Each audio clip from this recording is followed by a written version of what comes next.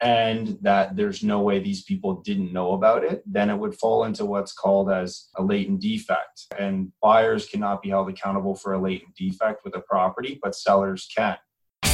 You're listening to the Right Club Podcast, where the focus is all about helping you grow your real estate investment portfolio and live the life you want to live. Come grow with us and join our community at therightclub.com. And now your hosts, Sarah Larby and Alfonso Salemi.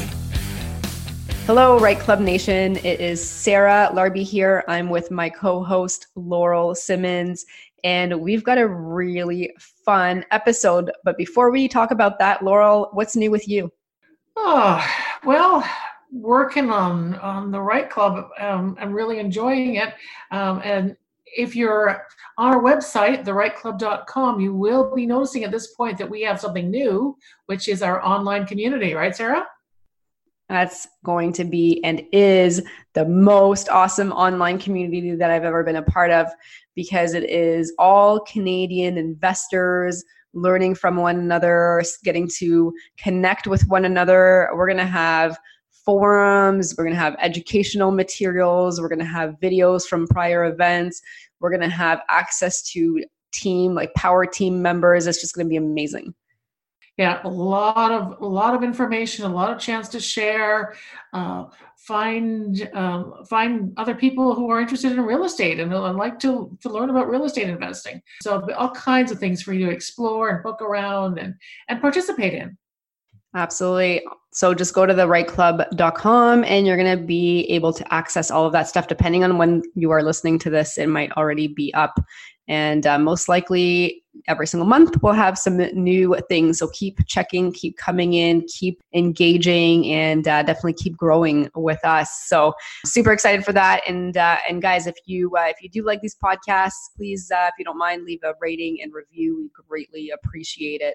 So with that said, Laurel, Ryan Carson is our guest for today, and we just interviewed him, so we record these intros afterwards. And I will say Ryan Carson is just so amazing. He is a real estate lawyer. A lot of investors work with Ryan as their lawyer for their power team when they're buying properties. Yeah. I think it's worth saying that a lot of people think that when they buy real estate, that they should just go to a lawyer who specializes in real estate.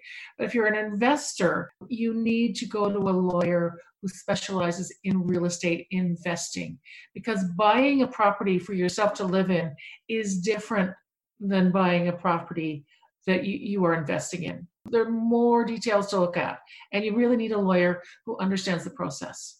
Absolutely. And he was talking about the 3-tier structure as well. Like, that's super important that your lawyer is up to speed, and that's just more of an investing structure. And then the other piece, and we didn't talk about it in detail, but joint ventures. How do you set up a joint venture agreement? I mean, that's something that your lawyer, that's going to be an experienced real estate investing lawyer, is going to be able to help you maneuver through. And then just there's so many differences. Like, I'm glad that you brought it up, because a real estate lawyer or a real estate investing lawyer, definitely for me as an investor, I needed a real estate lawyer that focuses or knows about real estate investing, because there are going to be some differences. Yeah. And they're used to working with the accountants and the lawyers and the mortgage agents and everyone that they need to pull that deal together for the investor. So I can't emphasize how important that is, because we've actually had deals go down because the lawyer who was involved was not knowledgeable in the area of real estate investing. So it's really, really important. Yeah, absolutely. And probably too, when you're like borrowing funds from like registered funds and stuff like that, with what you guys are doing. Yeah, there's all kinds of things that can trip you up. And so it's just important to have the right people on your team, right? That's what we say all the time. Absolutely. So what do you say, Laurel? Let's get on with our interview. Let's go. All right. Welcome, Ryan, to the show. How are you? I'm great. How are you? Thanks for having me. Yeah, super excited. We are really excited about asking you tons of legal questions today. And you are the first lawyer that we have on our podcast. And you are the lawyer that sponsors the Right Club in person there every single month. And one that the majority of investors that I know work with. And so thank you for being on the show today. Oh, thanks for having me. No, it's a real pleasure. Thanks a lot. And we're really happy to be involved with the Right Club. Thank you. Awesome. So how did you go and became a lawyer in the first place? Like, what made you want to get into this field, and then specifically real estate? Well, if I'm honest, I wanted to be a sports agent. So I have a love of hockey and baseball. And so not being a professional athlete, usually people become a lawyer, sports agent, either as a former athlete or going to law school. So I went the route of going to law school and quickly realized to be a hockey agent, it's pretty hard in Canada to do that. And I had a couple clients that were hockey players, but they didn't quite make it to the NHL. So I had to pay the bills somehow. So I shifted my focus to other areas of law that I found interesting. And so corporate, wills, estates, and real estate became part of my practice. Like in terms of your clients and in real estate, what's a typical, say, real estate investing client? What would they ask you for? Or, they come into your office, and I imagine a lot of them are first timers. So what do they ask about? Well, a lot of times, depending on what different clubs and what kind of reading and background they've done, quite a few ask about sort of the 3-tier structure. What kind of corporate structure should they implement, should they have created to allow them to most effectively own and operate and grow their real estate investments. So we usually get that question a lot. Another question that doesn't come up that much, but really should come up more with people who are involved in properties that are outside just a single family investment. So duplexes up to multi-commercial, or what are some of the other searches and due diligence items I should be looking into? So zoning, work orders, fire retrofit, certificates, have tenants been given proper notice? Like these sorts of things don't typically cross their mind if they're relatively new or brand new in it. So we try to make sure if they're not asking those questions that we ask them for them, get them thinking about that kind of stuff, if those are properties that they're going to be looking at doing. But the most common one that everybody always asks is, what kind of corporate structure should I get into? And that's that 3-tier structure. So let's talk about that, because there's definitely some people listening saying, what does this 3-tier structure entail? What does that even mean? So can you dive a little bit into that? Yeah, so normally we typically work in conjunction with the accountants. So first and foremost, 3-tier is just what people seem to talk about a lot in the industry. Basically, the idea is you'd have one company that would own and be the mortgage holder for the property. So one company would be created to own the properties, take out the mortgages. One company would be created as sort of a parent company to that particular company we just talked about. And that's where you do more creative tax planning with your accountant. There might be additional types of shares. There could be a family trust, all kind of at that top parent level. And then the third company, which may not be the one that's needed right off the bat. It depends what kind of JV or real estate investment opportunity you're talking about. But some people do a property management company, and that would be the company that would deal with all like the tenant issues, the rents, collection, services to maintain the properties, lawn, snow removal, all that kind of stuff, right? So those are basically kind of like a typical 3-tier structure. One parent company is there for tax purposes and tax planning to help people save as much money as possible, which at the end of the day, lots of people are doing this to generate more income, obviously, and revenue. So to save some money is important. The other one is really to help insulate your asset, being the property, from any sort of debts or liability lawsuits. The only debt that would be attributable to that asset would be the mortgage to that property. And then your property management issues, tenant issues, everything like that, you try to carve off and keep separate in a management company. So it's a bit of, creditor protection, asset protection, creating that 3-tier structure. It's a bit of tax planning, and that's the premise kind of behind the 3-tier corporate structure. Absolutely. Now, when do you think it's wise for somebody to set up some type of structure like this? Well, that's really a loaded question. There's a lot of factors that go into play with it. Again, we work a lot with accountants to help determine when it's the most appropriate time to do that. I think it's important that if people are generating gross revenues or net revenues over typically people will say like 100 grand. If you go over sort of 100 grand threshold, it's a good time to be incorporated because you're creating enough capital that there could be some tax planning and tax savings with the 3-tier structure. But I think it's also, even if you were below that number, if you're not using all of the funds that are coming out of the corps, if you're keeping money in a corp, there's different tax planning that you can do with a corporation on retained net earnings that you can't do in a non-corporate structure. So even if you're not going to be anywhere close to $100,000 as a magic number, if you are retaining quite a few dollars and cents in the corps, then it can make sense to be incorporated. And then some people just like the privacy aspect of corporations.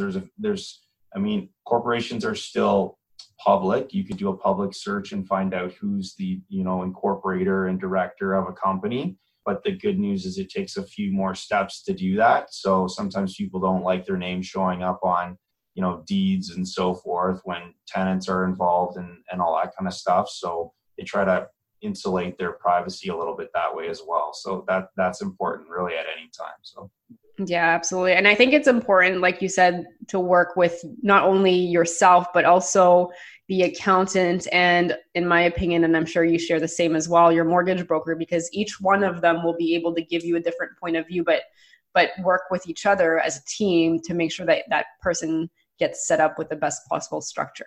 Because it's very personal. Yeah, absolutely. That's a great point about the mortgage rep too. I mean, lots of people will jump the gun sometimes and not check that their financing can be all approved.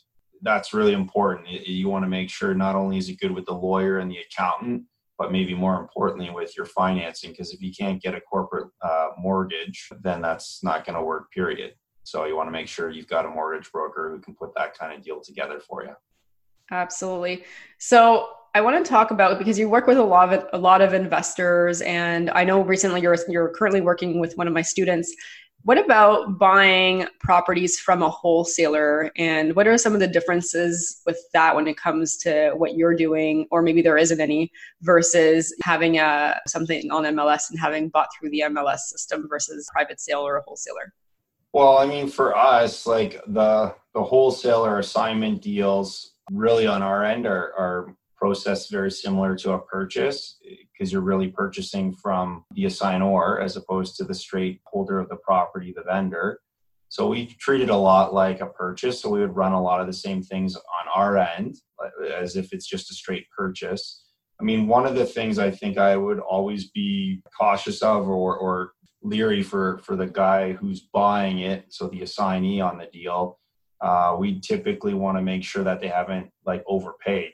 That inflated price, that assignor to assignee price, is there something that you can substantiate that fee for? Because then the problem is, if you can't get a proper appraisal, your financing now for the assignee could be in jeopardy, right? So, I mean, other than all the usual steps that we would go through on a purchase, that's the one that kind of sticks out at me as being a little bit different. How did we come to this assignee fee, and is it going to cause any problem for you from an appraisal financing perspective? Great points. So, Ryan, it just crossed my mind, and I thought that we really need to ask you this question. I'm sure that you have really interesting stories to tell about some maybe even horror stories. Like what's one of the worst or the funniest or the most absurd situations you found yourself in with a client? Like, I know you can't give us names and details, but you can sort of give us the general story. Yeah, generally speaking, I mean, we've had a couple of doozies. I mean, we had one where a client of ours was buying in a really actually affluent area of town, and purchase price well over $1 million, but was still a steal for this property in this neighborhood. And a long story really short, it was when the market was a bit more aggressive, so you didn't really have time to do inspections and conditions and all that kind of stuff. You had to come in with firm deals to get a deal. And long story really short, they didn't do any of those things because they wanted to get the property. They got it in their mind for a good price. And then as they started to, when they bought the property and they closed and they started to do renovations because it needed work, of course, that's part of it being a steal, I guess. They realized that a house was completely infested with rats.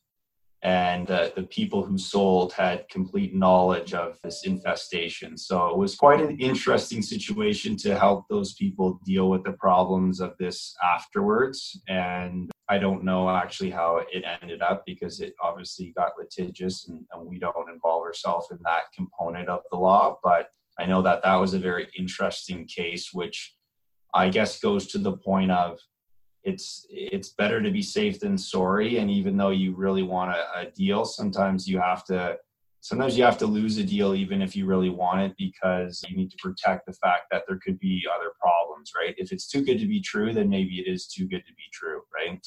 Not doing a home inspection and not taking a bit more time to be thoroughly diligent on their acquisition may have kind of put them in that spot, right? But hindsight is always 20/20, right? So that raises an interesting question because, I mean, I know that you can have your clauses in your agreement of purchase and sale based on inspection and financing and all the rest of it. But if you decide to waive those, which, as you say, a lot of people do for whatever reason, is there still a basic level of protection for people? Because like the rats, like, oh, yuck. and is there not something, I don't know, common law where both parties? Well, the law around that kind of scenario really was a basis of, well, it used to be buyer beware. It was the old law that existed for a long time, where basically if you're a buyer, you better do your due diligence, because you get a lemon, right? Then the law changed at a certain point, and there became this principle of what's called latent and patent. So there is an obligation on the sellers to make representations that are true and accurate and appropriate for the property. And if they are unknowing about a problem with the property, so if they actually didn't know about this issue with this particular property and sold the house as they did, and they didn't know, and that could be proven to be the case, then that would be considered buyer beware, right? On the flip side, though, if our clients could establish that there's no way, taking the regular course of due diligence, that our client could, as a buyer, find this problem, and that there's no way these people didn't know about it, then it would fall into what's called as a latent defect. And buyers cannot be held accountable for a latent defect with a property, but sellers can, because it's based on the premise that they knew about it and concealed the issue. And on regular due diligence of the buyer couldn't find out that problem. So as long as it could be deemed as a latent defect, then under the common law and the cases, our buyers could be successful against that seller for damages. So I just don't know if that happened or not. That's it. And now we're going to take a quick break to hear from one of our sponsors. Hey, Right Club Nation. Just wanted to stop the podcast really quickly to introduce you to this week's sponsor, Dylan Suter of Elevation Realty.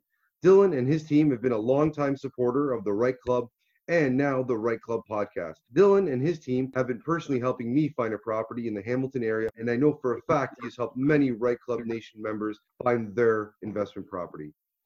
Dylan, take it away. Thank you so much, Alfonso. Proud supporter and sponsor of not just the Right Club and Right Club podcast, also of Jag Properties and everything you guys all do in your end. So thank you so much for having me on here. Myself, I'm an investor and an agent. I have a team of 5 that work with Keller Williams, all investors, and we service the Hamilton, Halton, and Niagara region, both for residential and investment-based properties. Just want to leave the podcast with a quick tip for the month. Tip of the month will be winter months bring opportunity to negotiate better prices and extremely favorable terms. If you want the best negotiator in your corner for investment properties or residential real estate, give us a call at 905-592-4220. You can check us out at all the Right Club events. Email us at info@elevationrealty.ca. Check us out online at elevationrealty.ca, and I look forward to speaking with you soon. Back to you, Alfonso. All right. And like Dylan said, if you haven't met him or anybody on his team, definitely check out the next Right Club event. They're there every event. Thank you so much for your support, Dylan. Now, back to the podcast. And now back to the show. Super interesting.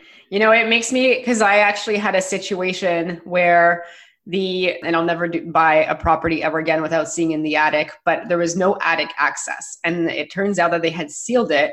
And what ended up happening is there was all this mold and there was this vermiculite asbestos, and it cost us like 20 grand to remove it. I didn't go after them, but clearly if you're like closing the hatch and you're drywalling, you're hiding something.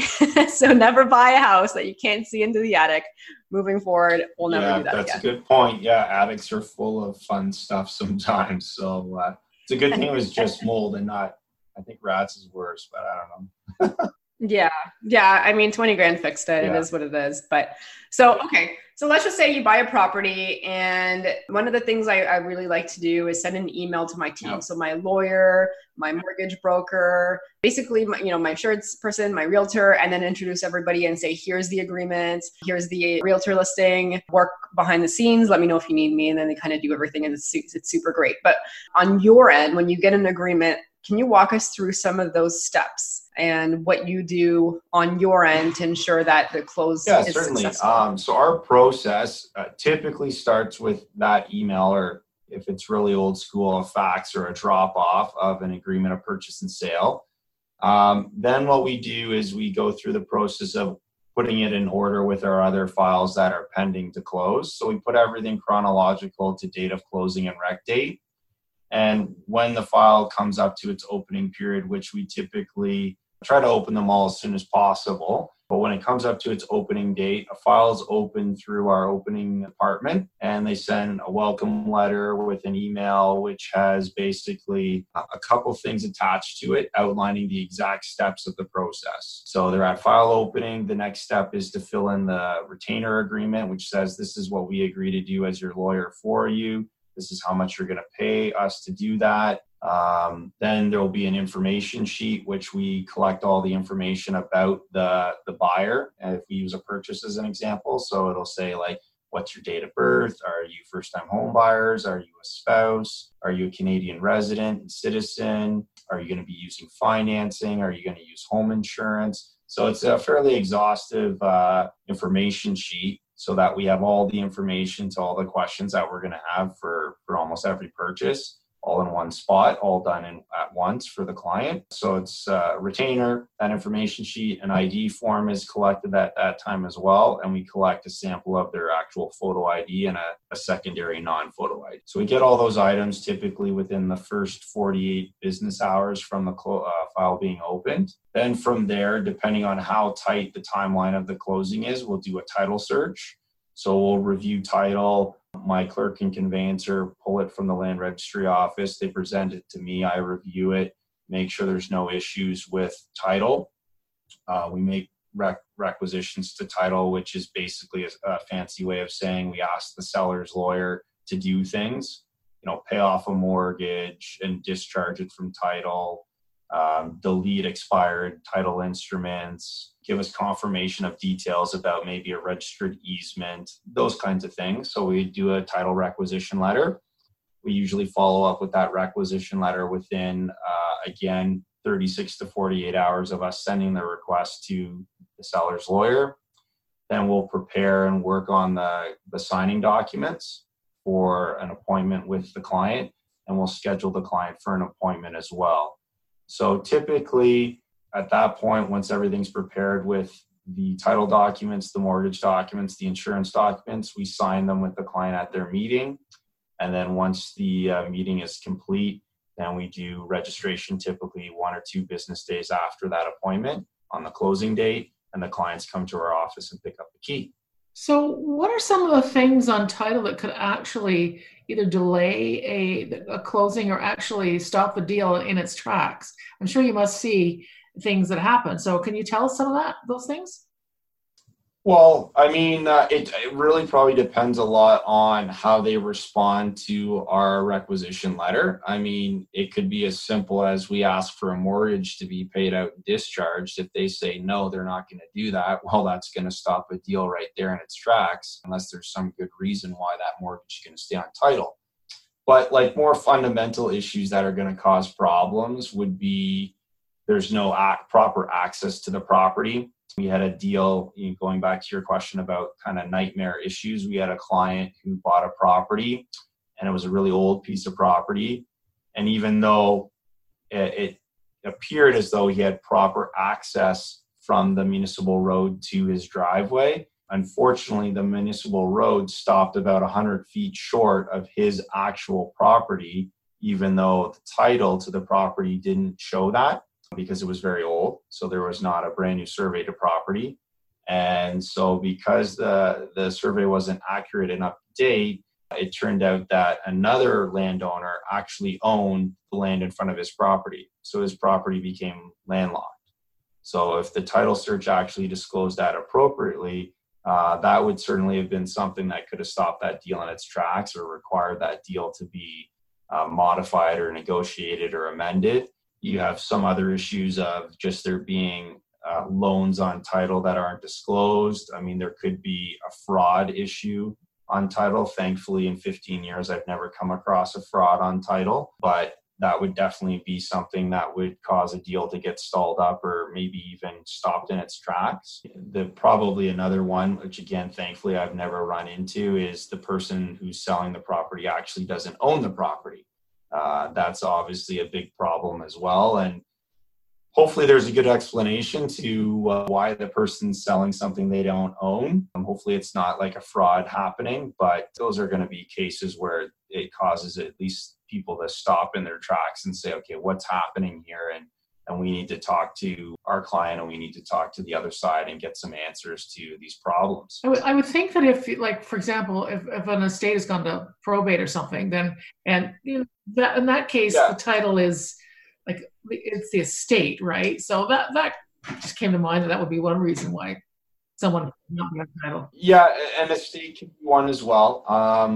A lot of the times, unless it's a sudden estate where the person was alive and then unfortunately they passed away very, very suddenly and unexpectedly, those scenarios that can certainly stall up a deal. But I don't think that it makes the deal necessarily go dead unless the buyer doesn't want to wait for the deal to go through probate, which would then be the mechanism that would allow for the sale to go through. So, I mean, we've had that happen a couple different times where unfortunately somebody suddenly passed away. And in some cases, to your point, the deal didn't proceed. Everybody walked away from the deal. But in other cases, the deal did proceed. We just had to extend the closing to allow for the probate application to go through the courts, and in which case then it closed thereafter. Awesome. Okay. So I'm going to ask you a question, just a little bit of a different direction. Let's just say you buy something and you cannot close on it. You've removed your conditions, at that point in time as an investor, let's just say, and for whatever reason you can't close. What's, from a legal perspective, do you need to know and be aware of? So sorry, if I understand your question correctly, you're saying you've gone in on a deal, but something happened and now for some reason you can't close. Correct. And then, so what happens to you as the party in default? Correct. So I guess it probably really depends on the magnitude of the problem, right? At the end of the day, if you're a defaulting party and the other party has done what is called tender, tendering is a legal term for a process that shows you're ready, willing, and able to close on a deal. If you are the defaulting party, the first step for the non-defaulting party is to try to mitigate their losses. So if it was me and you doing a deal and I was the buyer and my financing fell through and I couldn't get a loan to buy from you, you tender on me, then you put the property back on market. If you sold it for, say, $50,000 less than I was supposed to buy it from you for, well, you already have costs and damages right there at $50,000. You probably have some extra fees incurred with your mortgage. If you had a mortgage on the property to be paid out, you might have additional legal fees. You may have costs related to your own purchase transaction if you were going to buy. So all those things would get all added together. And the person, me being the defaulting party, would have to pay for those costs, potentially in court if ordered to do so, right? So that's the ultimate concern for somebody who's in a position of default, is how large and how big could the costs and damages get because I wasn't able to close. So yeah, absolutely. Does that happen often in your 15 years of experience? I don't know that we've actually had a deal ever not close, thankfully. That being said, have we had some that needed some extra work? Have we had some that needed some extensions and that kind of thing? Yes, absolutely. We've had a handful or maybe a dozen of those over the 15 years. But most of the time, because we have quite a bit of additional resources with people who are actually clients that are private lenders, we have Plan B that we can typically help some of our clients with to say, okay, look, your financing is short or your financing fell through. We know enough people in the industry now that we can say, hey, go talk to this person right away. They'll give you, it's not going to be cheap. It's not going to be inexpensive for you, but they're going to save you this deal. And that's probably better than the alternative, which is you don't get a property that you wanted, in our example of a buyer being in default, and then you're on the hook for potentially a whole bunch of other costs of the seller. So typically we try to find other alternatives to make it work for somebody. It might not be what they ideally wanted in the first place, but that option's gone at that point. So yeah, absolutely. So some things to definitely to be careful of is that's why you might want to put conditions and have 5 days to really do your due diligence, because otherwise you can get sued on the back end if you can't close. But I will say money is easier to find than people think. It's just at what price, right? What price are you paying on that money? So anything else that we should know from a legal standpoint that an investor, whether they have one property or 20 properties, should be aware of?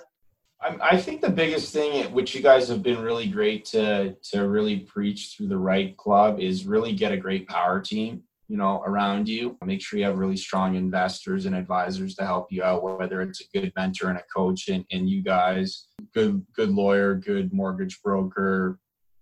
Especially if you're talking about real estate investment, make sure you have got like a fairly experienced mortgage broker who's seen quite a few of these and had a good gambit of all the different types of real estate investing, can do the different types of properties, not just single family residential, but multi, duplex, quads, commercial. Like, make sure you've got a good group of finance options there. Probably based on what we just talked about, try to make sure you always have somebody that can be your plan B. Really make sure that ideally this is plan A to close on this deal, but if I can't do it, I've got plan B, because you never know what'll happen. Most of the time these deals are 90 to 99% secure and go through the way you plan them to go, but it's that small percent that don't go the way you plan that you learn the most from, but you also get the quickest gray hair on. So hopefully if you've got a good plan B, that'll help mitigate some of your stress in this kind of investment field. But yeah, good power team, save you a lot of stress with a good coach, good lawyer, good accountant, good finance option, have a good plan B. And, as we talked about, sometimes, slow down, take your time. If a deal is too good to be true, maybe it is, and make sure you're comfortable and you've done your due diligence. And if you're not sure, just, ask somebody to make sure you are doing enough due diligence, right? Everybody can learn every day of their life. So even if you've done 1,000 of these, there's always room to learn something new. So I have a question, and I know this comes up, especially with newer investors and maybe haven't, done very many deals. And what are the best days not to close on? In other words, on the days of the month, you're smiling because I know you are, because what can happen, right? In certain days of the month. So let's put it another way. What are the best ways to actually close? If you had to choose, you have a client coming in and you say, well, pick a day, you're going to tell them what day not to close on and what's the best time to close on. Well, don't pick Friday, number one. Friday closings are always a bit of a nightmare because, unfortunately, if they don't close by 5 p.m. on Friday, then the registry office taps you out at 5 p.m. every day. So now you have to wait until Monday because they don't open on Saturday and Sunday. So you can't register that deal until Monday. So that's one problem with a Friday closing. The other thing is just the sheer fact that you're in limbo for 2 days potentially. If you don't have a compromising party on the other side, if you're doing a purchase and a sale, right? So Friday just in general is not a great day to try to close on. So Tuesday, Wednesday, Thursday, I think are your better days of the week. I say Monday's not great either because the problem is everybody's coming back from the weekend. And so people are a little bit slow on Monday. I think it's just better to avoid Monday for the same reasons as Friday. It's just coming off a weekend. It's a little bit slow. Sometimes the issue is people haven't got new things, and you've had these 2 dead days where nobody's really communicating with each other. So Monday and Friday are just not great days. June 30th, always stay away from June 30th whenever you can. It's just notoriously a bad day to close. Stay away from just before Christmas holidays, because most lawyers close from, well, in our case, we're closed from the 23rd to the 3rd. So not everybody is closed as long as that, but lots of places are closed longer. Some are closed a little bit shorter, but closing over Christmas is and the New Year's is fraught with problems because banks have short hours, land registry office, same thing. It's just not easy to deal with deals in that time period. So Tuesday, Wednesday, Thursday, I think are your best days. Avoid days before long weekends and holidays. Avoid Fridays, Mondays generally, and avoid, between Christmas and New Year's is typically a good time to avoid as well. But that being said, we'll close them whenever. We're here Monday to Friday, always working on it. So we'll get them done. Awesome. So I really wish we could keep you for a whole other hour because I had tons of questions. I also wanted to ask you about joint venture agreements and all that, but we'll have to get you back on another podcast at a future date. So the next part of this podcast is called our lightning round. So Laurel and I are going to take turns. We're going to ask you a series of 4 questions. Everybody gets the same questions, and then you're just going to give us the first answer that comes to mind. Are you ready? Okay. And now we're going to take a quick break to hear from one of our sponsors. Hey, Right Club Nation. I just wanted to take a quick moment here. It is Sarah Larby, and I'm here with Laurel Simmons, and we have some really exciting news for you. And we heard your emails, and we are going to be bringing you Right Club Nation online, coast to coast, accessible at any time of day. And you can be in your pajamas like I am right now, and you can access our great content. And what is going to be that content, Laurel? Well, we have videos, recordings of live events that we've held. We have webinars. We'll have our podcast information up there. We'll have forums and chat groups and all kinds of things. You'll even be able to find services and products that you need in your neighborhood, local for you, because we know how important it is that you have your local team with you. We're going to be rolling things out very quickly. And as we start, you'll see more and more stuff come along. And we really want you to join and become part of our online community. Absolutely. This is the first, and in my opinion, it was going to be the best Canadian online community of real estate investors and like-minded individuals. So guys, come and grow with us, join our online community, register, and come and say hi and check out the amazing things. Yeah, and all you have to do is go to therightclub.com and you'll find us there. It's easy to register, it's free, and hop on. We can't wait to see you there. Guys, come and grow with us. And now back to the show. All right, question number 1. What is the best advice that you've ever received from another investor or at a networking event? Great. Get a good power team. Okay, awesome. Okay, question number 2. So what's your favorite resource for real estate investing? The Right Club. Okay. That's a great answer. Number 3, what is the one attribute that has made you most successful? Just relating to people, I think. Being a people person, trying to understand people and where they're coming from. And our last question, what do you typically do on a Sunday morning? Take my son to hockey practice and my daughter to dance. Awesome. I see lots of trophies and things in the back. Is that sports related or is that your legal awards? No, those are, sports memorabilia, that kind of thing. I'm standing in front of the bar, so you can't see that. So that's good. Very cool. So Ryan, how can people reach out and learn more about you if they wanted to? Well, we're at the Right Club monthly, so they can come see us there. We always have a booth, so we're happy to talk to people there. They can see us on our website, which is carsonlaw.ca. They can follow us on Facebook and Instagram, and they can call me anytime. Call or email me anytime. Obviously, my telephone number and email will be on our website. And as I said, I don't sleep 24/7. You can ding me and I'll get back to you pretty quickly. Awesome. Any final last words of advice? No, like I said, I think just make sure you get a good group of people to support you. Whether you're on your first deal or your 1,000th, you can always learn. And you guys are doing some great things, and people are really fortunate to be able to have you guys as a resource. Awesome. Thank you so much for being on the Right Club podcast. It was a pleasure having you, and we'll see you in January at our Right Club event. Thanks a lot, guys. Thanks, Laurel. Thank you very much. Good night. Good night. Bye-bye. Good night. So, Sarah, what did you think? What did Ryan say to you that made you think twice?